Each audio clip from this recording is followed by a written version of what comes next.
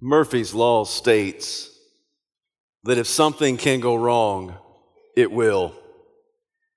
If everything is going right, then you've obviously overlooked something.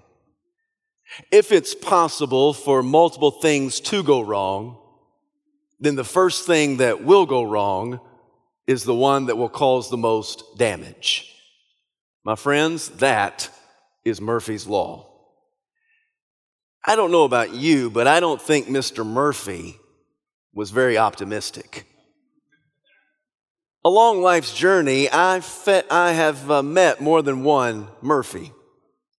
I've met individuals that just have a pessimistic perspective on life. It seems that everything is going against them, nothing is going well for them, that life is out to get them and never gives them a break. I know people who live by Murphy's Law. And because of it, I think they probably die by Murphy's Law. This morning, we continue our 8-part sermon series entitled The Life of Joseph, Lessons on Faithfulness and Forgiveness. The last time you and I saw the patriarch named Jacob, he was suffering under Murphy's Law. Allow me to set the stage. Jacob had 4 wives and 12 sons. The love of his life was Rachel, and she had passed away by giving birth to his 12th son, the one named Benjamin. About 23 years prior to our passage, he was certain that Joseph had died. Joseph was the darling son of Daddy Jacob. I don't know that Jacob ever got over the loss of Rachel and Joseph. I think that he grieved about this. I think that he was convinced that life had given him a severe blow. To make matters worse, there was a famine in the land, a famine that so crippled the Canaanite economy that it also hampered every nation that surrounded Israel. The only place they could go buy grain to survive was in Egypt. And so eventually, Father Jacob sent 10 of his sons to Egypt. He wasn't about to send his youngest son, Benjamin. He sent those 10 sons down there with clear instructions. Boys, I'm going to give you enough silver to buy enough grain so we can maybe last through this famine. Don't do anything stupid. Don't do anything dumb. Just go down there, purchase the grain, bring it back home. Everything will be fine. You understand? Yes, Daddy, we got it. But somehow, when they got down there, they had a snafu with the Prime Minister of Egypt. There was a little bit of a fiasco. The Prime Minister of Egypt, unbeknownst to them, was none other than their long-lost brother, Joseph. Now, Joseph readily recognized them, but they did not recognize him. Joseph understood their language, their dialect. He also saw that they were just as unkept these days as they had been 25 years earlier. Joseph never revealed his identity, at least not yet. He said that they were guilty of espionage.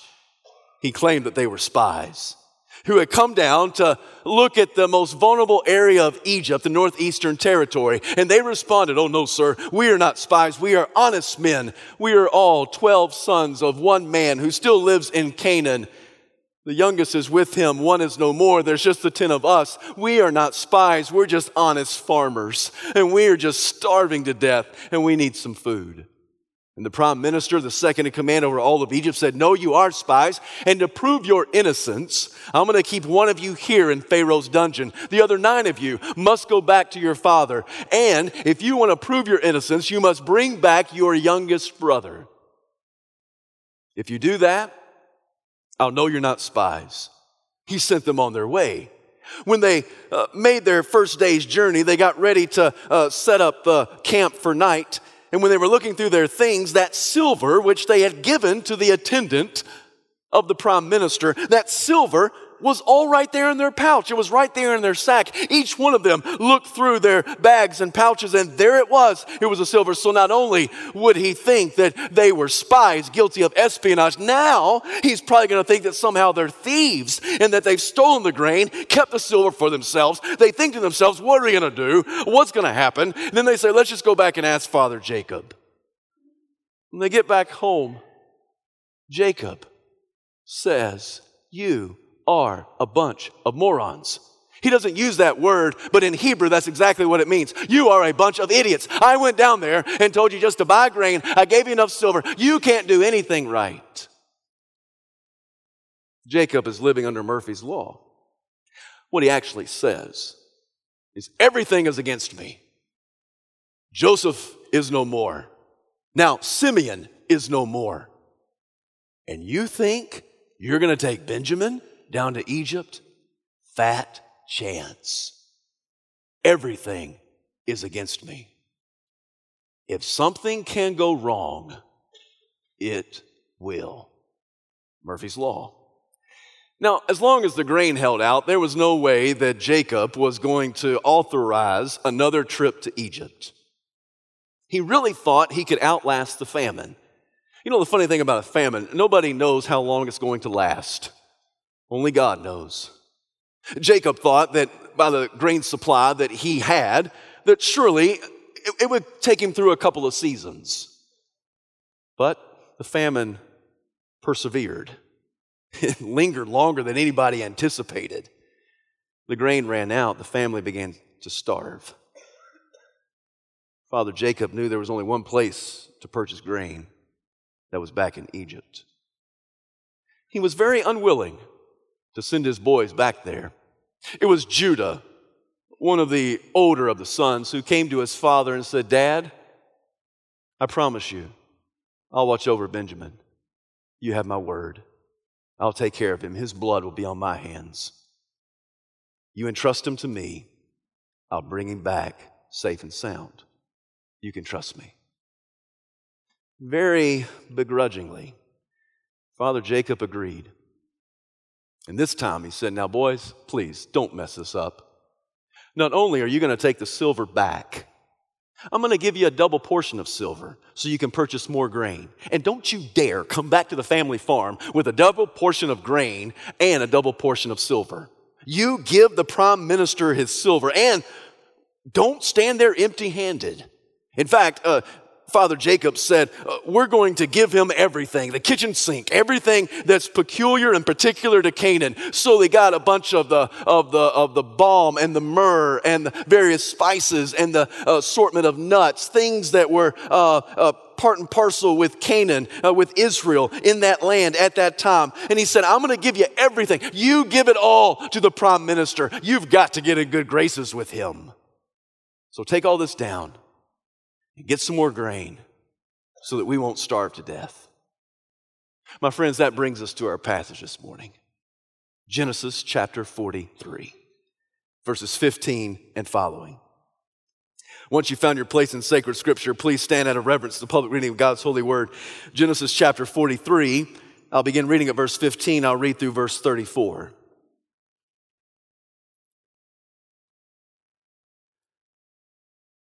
So the men took the gifts and doubled the amount of silver, and Benjamin also. They hurried down to Egypt. They presented themselves to Joseph. When Joseph saw Benjamin with them, he said to the steward of his house, take these men to my house, slaughter an animal, prepare dinner. They are to eat with me at noon.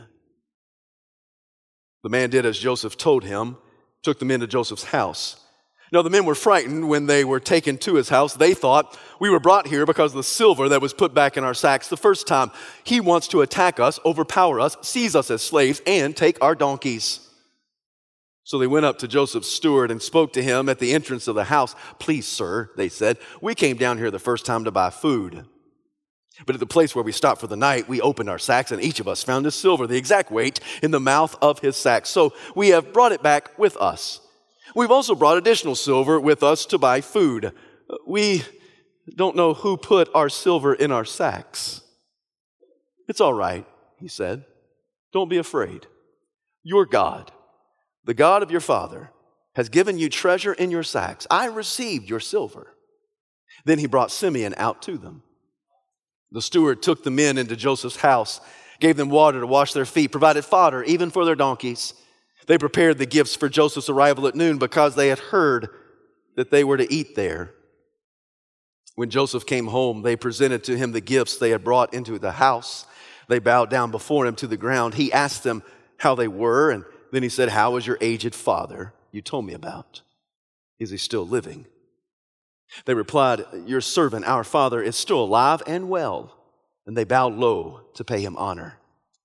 He looked about and saw his brother Benjamin, his own mother's son. He asked, "Is this your youngest brother, the one you told me about?" And he said, "God be gracious to you, my son." Deeply moved at the sight of his brother, Joseph hurried out and looked for a place to weep. He went into his private room and wept there. After he had washed his face, he came out and, controlling himself, said, "Serve the food." They served him by himself, the brothers by themselves, the Egyptians who ate with him by themselves, because Egyptians could not eat with Hebrews, for that is detestable to Egyptians. The men who had been seated before him were seated in the order of their ages, from the firstborn to the youngest. They looked at each other in astonishment. When portions were served to them from Joseph's table, Benjamin's portion was 5 times as much as anyone else's. So they feasted and drank freely with him.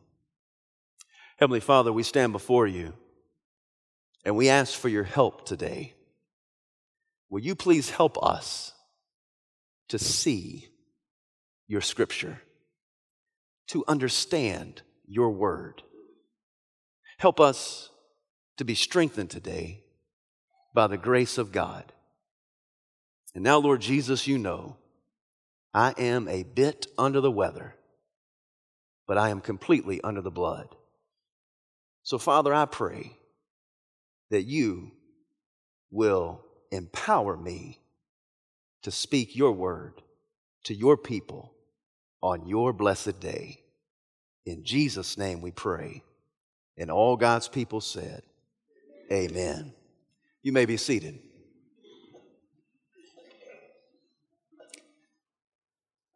I wonder what Joseph thought when he looked up and saw his ragtag, rebellious bunch of redneck brothers making their way back to Egypt. He knew how much grain he had given them. He had been at this long enough to be able to calculate how long that grain would last them. He had probably marked it on his calendar that somewhere around this date, my brothers will have to come back. Otherwise, they'll starve to death and leave poor Simeon to rot in the prison. So probably Joseph would wake up and wonder, is this the day? Is this the day? Is this the day that I am going to be reunited with my brothers? When he saw them, he noticed that Benjamin was with them. He called his attendant. He said, "Take these men to my house. I will eat with them today at high noon. You prepare the feast, and I'll be there." The attendant met them before they could even get to the royal palace. He directed them to the private quarters of the prime minister. And as they're making their way there, they think to themselves, this ain't good. We're going to die today. There's no way we're going to survive this one. It's really kind of comical, the thoughts that they have. They say that once the door is shut, he and his lynchmen are going to overpower us, overtake us. If they don't kill us, they'll make us their slaves, and they'll take our donkeys. It's really quite comical, the things that they think about in this moment. They're more concerned about their donkeys than anything else. They're going to take our donkeys from us. That they make their way there, and they are laden with guilt. You remember the first time when they had that little fiasco with the prime minister? They spoke their Hebrew language. The prime minister, Joseph, stood before them. He understood them, yet they didn't realize he understood because he was using an interpreter. Yet they said one to the other, and Joseph could hear, they said to each other, this is happening to us because of what we did to our brother Joseph. Now that had been 23, 25 years prior. This is happening to us because do you not remember the look on his face? Do you not remember? Can you not still hear the pleads for his life? And all this is happening to us because of how we mistreated Joseph. Now, as they make a second trip to Egypt, as they make their way to the quarters of the prime minister, they think to themselves, now this is happening to us because of the silver deal, because of Silvergate, because of this fiasco, because he thinks that we're spies. Now he thinks that we're thieves. We're never going to get out of this one. They are so preoccupied by their guilt. They're so overwhelmed by their guilt that while the attendant is still at the front door, one of them goes up. I don't know who it is, but one of them goes up and says, hey, can I clarify a few things for you? Because listen, I want you to know, we're not spies, nor are we thieves. We brought the silver back. We've got it. We're going to give it there. And we've got more silver to buy more food. They are overwhelmed with guilt. That causes me to stop and ask a question. I wonder, which is the most vicious prison warden of the soul? Sin or guilt over sin? I know individuals who are very well aware of their sin. They know that Jesus died on the cross for their sin. And it's not necessarily the sin that they can't get over. It's the guilt that's associated with the sin. So that I know good Christians that are saddled by unbridled shame. They can't get over the guilt. This morning, if that's you, if you're here and you know that Jesus has forgiven you of sin, but somehow the guilt that's associated with that sin, and maybe it was sin that was done 25 years ago, and you still bring that guilt into the sanctuary of the Lord, this morning I want you to know that the mercy of God can cover over all of your mess. Not only the sin, but also the guilt associated with that sin. You may be crawling into the sanctuary, and this morning, I want you to skip out of here. And I know that we're Baptists, we're not supposed to dance, and some of you are saying, I can't even skip if I wanted to. But I want you to be so liberated today that you skip out of the sanctuary. Because there are far too many individuals, good people, God's people, who know that their sin has been nailed to the cross, but they still carry the guilt that's associated with that sin. You remember the story that's tucked away in Isaiah chapter 6? The prophet of the Lord says, in the year that King Uzziah died, I saw the Lord high and exalted. The train of his robe filled the temple.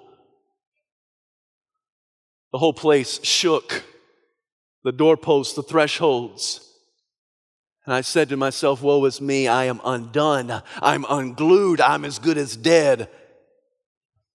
For my eyes have seen the King, the Lord Almighty. I'm a man of unclean lips. I live among a people of unclean lips. And it was the Lord who directed one of his six-winged creatures called seraphs to go to that place of sacrifice, the altar of God, and to take a live coal. And the Lord ordered that symbol of forgiveness, that live coal, to be applied directly to the lips of Isaiah the prophet. And the Lord spoke, see, your guilt is taken away, and your sin is atoned for. The mercy of God covers your mess. It covers it completely. It covers it thoroughly. Not just the deed that was done, but the guilt that's associated with it. Your sin is atoned for. It means it's covered. It's covered in the blood of Christ. And your guilt is taken away. It means demolished. It means as scattered as far as the east is from the west. My friend, God wants you to live in freedom.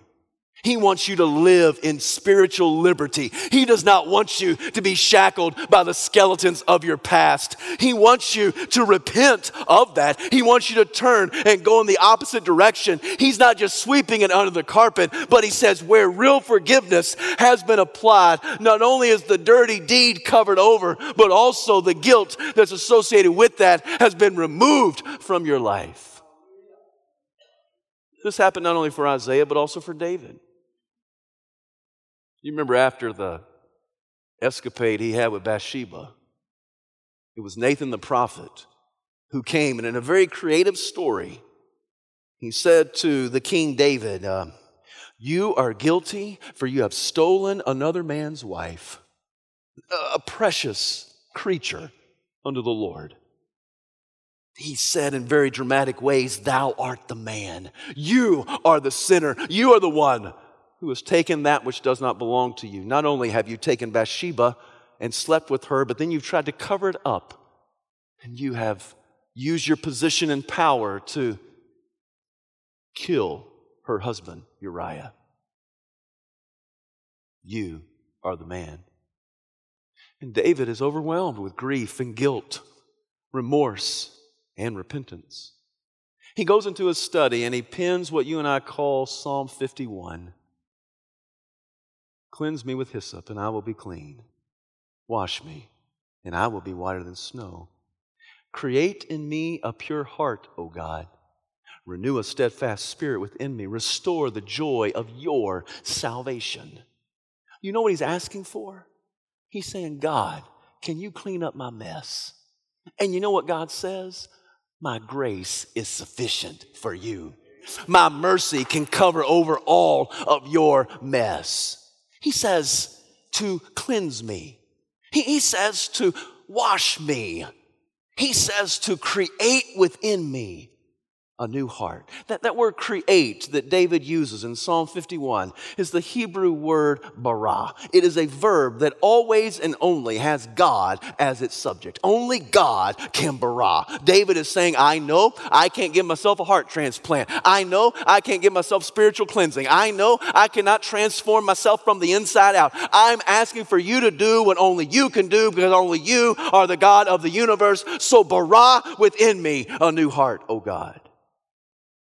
And renew a steadfast spirit and restore the joy of your salvation. Because God, I ain't feeling it. I'm not feeling the joy that the world can't take away. I'm not feeling the joy that bad experiences can't evaporate. I'm not feeling the joy. So God, please restore the joy of your salvation. And everything that David asked, God did.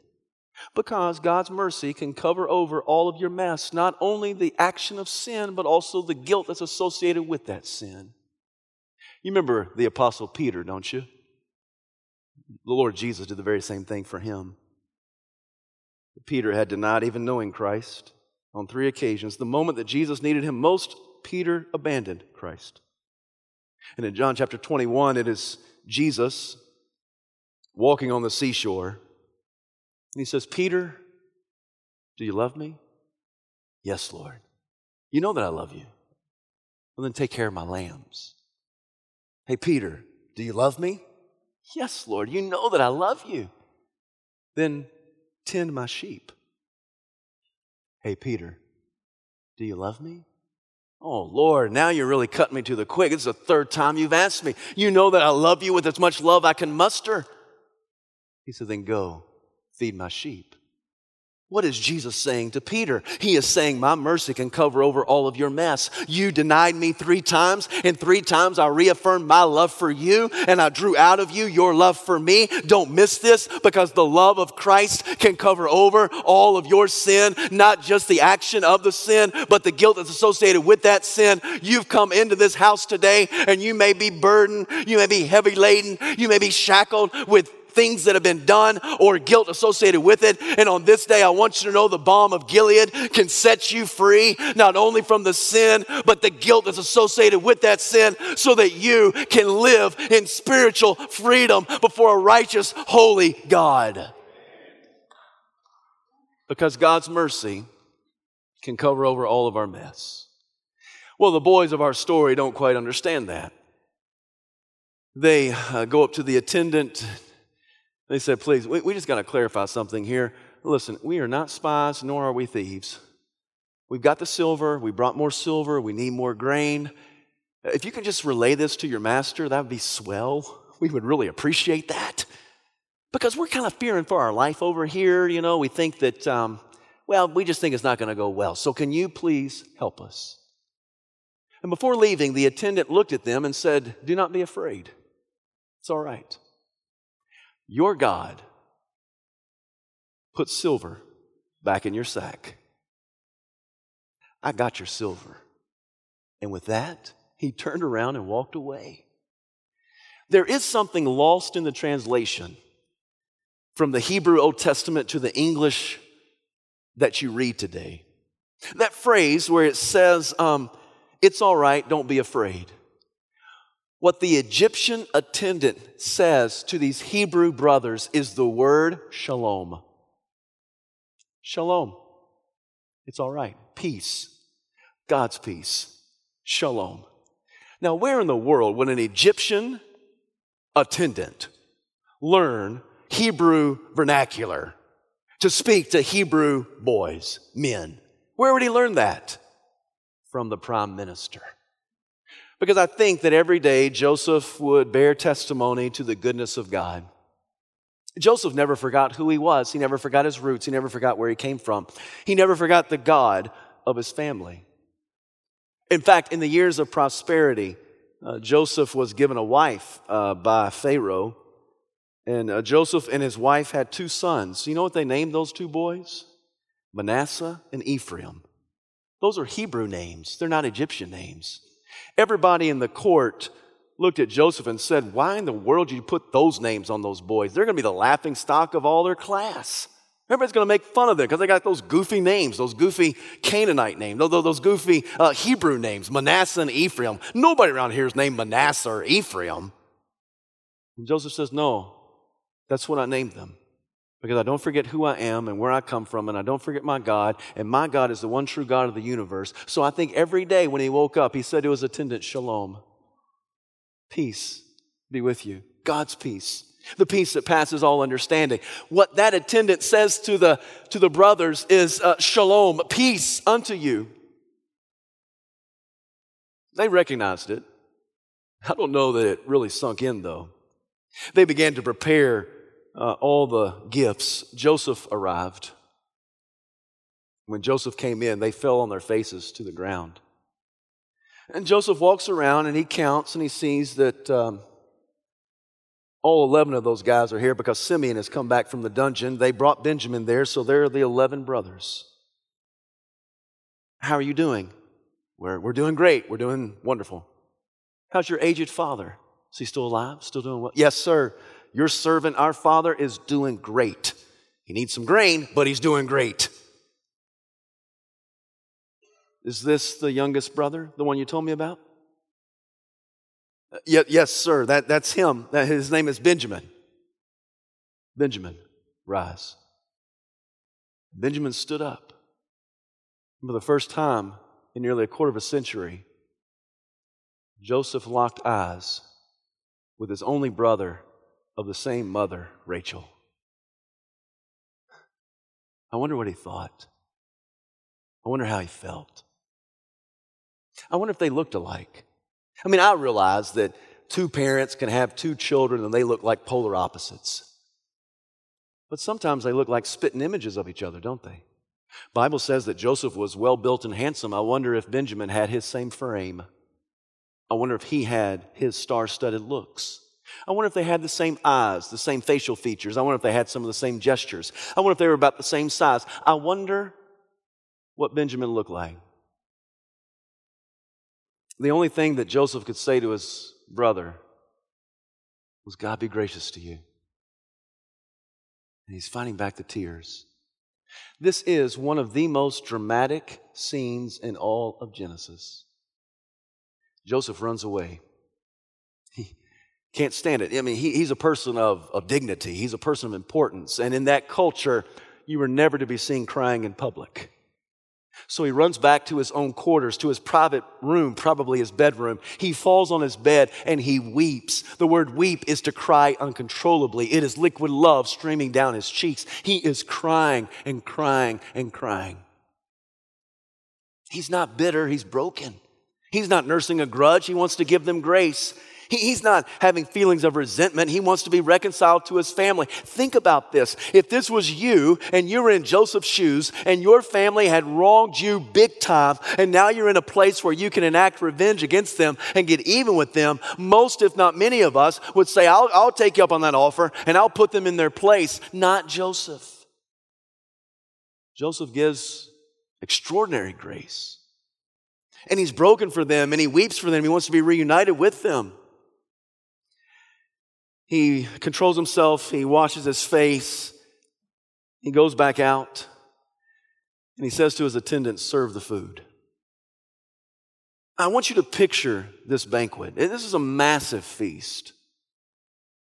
There were 3 tables. Probably they're all in the same room. It's probably a very large room.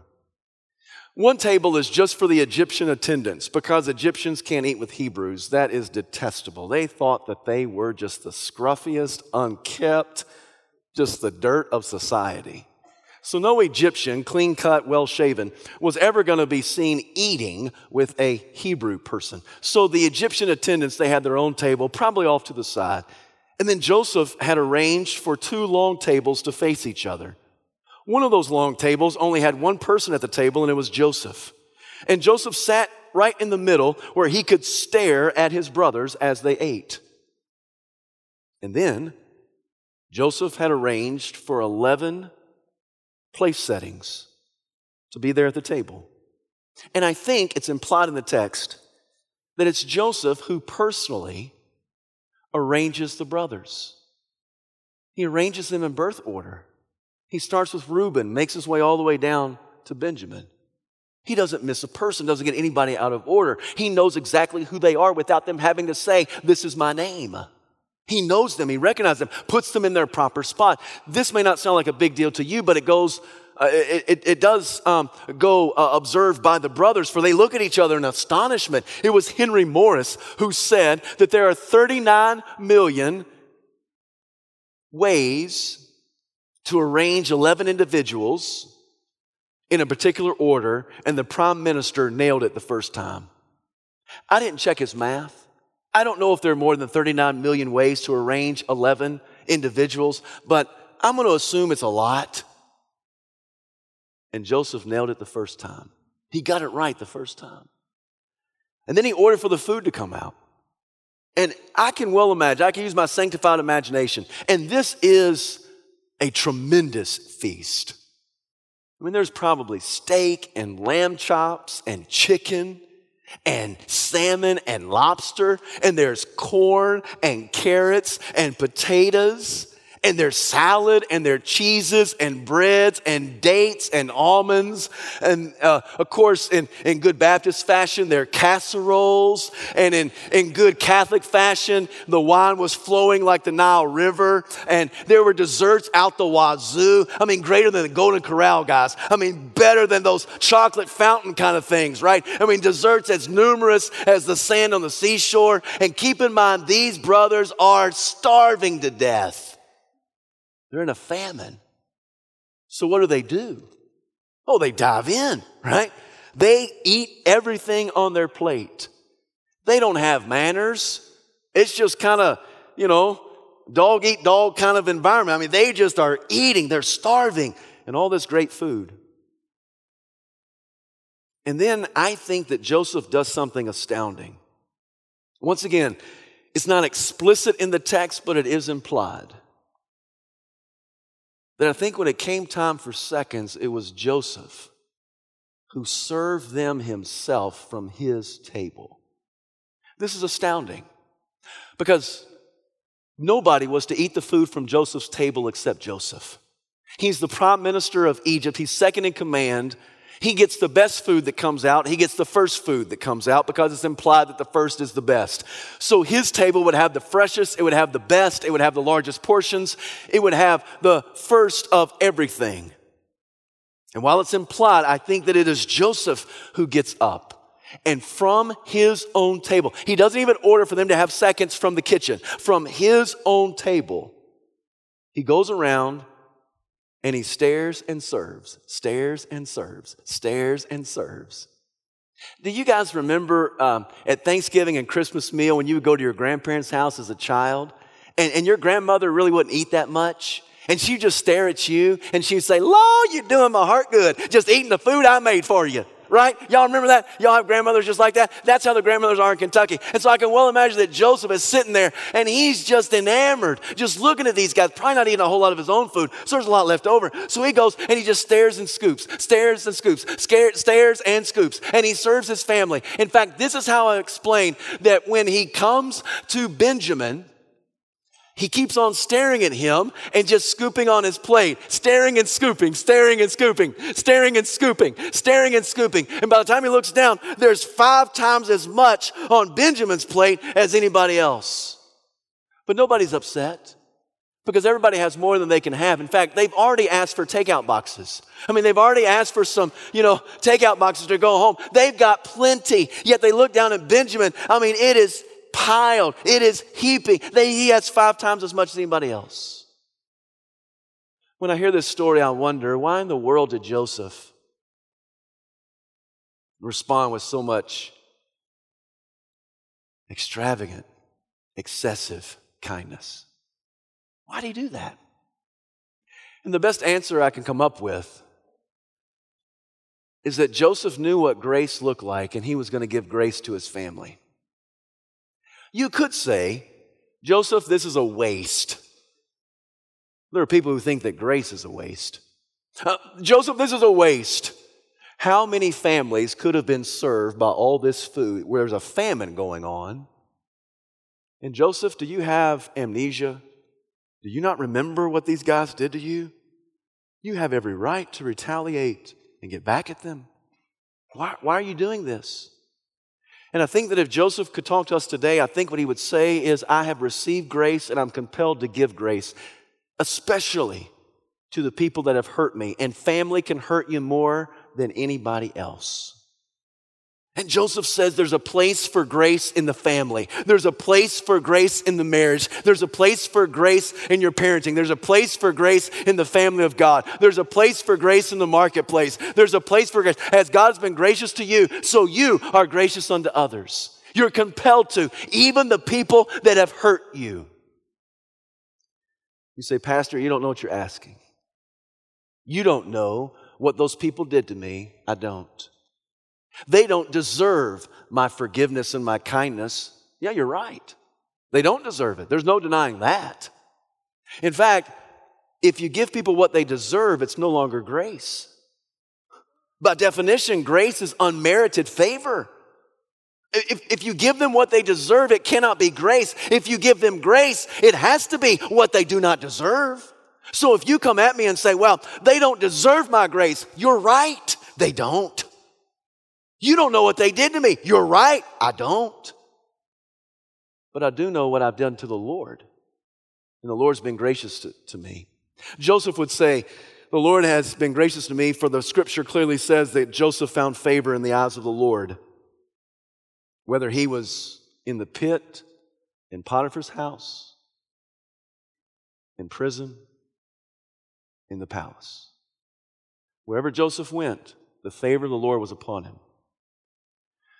Grace is not a few words we say before we eat a meal with every head bowed and every eye closed. Grace is not that cute little third grader who sits in the corner of the room with a big white bow on top of her head. Grace is not the sweeping of your actions under the carpet. Grace is not just forgetting your deliberate disobedience. John MacArthur said that grace is divine force. It's divine force of God's favor that's bestowed upon you even though you deserve divine wrath. That's grace. Grace is so much more than thinking you're going to get away with something. Grace is so much more than just thinking something's going to be swept away. Grace is so much more than just a couple of phrases that we speak before we chow down at lunch. Grace is so much more. Grace is an unstoppable force. It is Philip Yancey who says that grace is the last best word of the church. The church only has the grace of God, and that's the only thing that we have that the world doesn't have. Everything else that we do, the world can do, and many times they can do it better, except grace. Because grace is an unstoppable force. It powers us through some junk. It is grace that accompanies us in this world and beyond. It is grace. It is a powerful divine force of favor that God rests upon you. Do you deserve it? No. Have you earned it? No. What's the reason or rationale you've received it? Because of His goodness. Divine force of divine favor that's been bestowed upon you, even though you and I deserve divine wrath. See, Jesus paid it all, and all to Him I owe, and sin had left a crimson stain, but He washed it white as snow. I can't help but think of Jesus when I think of the story of Joseph. Jesus is not the prime minister of Egypt. He's the prime minister of the kingdom of God. And Jesus says, I have a place for you at my table. This banquet table of Genesis 43 is a lot like the banquet of Luke chapter 15, the prodigal son that comes home. It's a lot like the promise of the celestial banquet on the shores of heaven for all of God's people one day. Jesus says, I've got a place for you at my table. And I've got you lined up. I've got you in order. And I'll serve you myself. And I'll serve you from my abundance. And that's what Jesus does. In a very picturesque way, what Joseph did for his brothers, Jesus has done for us. He puts us in our place. He gives us more than we could ever imagine. He does not give us retribution. He gives us reconciliation. He does not hold a grudge. He gives us His grace. And then He just lavishes it upon us so that when we look back over our life, we can see that God's grace has been piled high on our plate.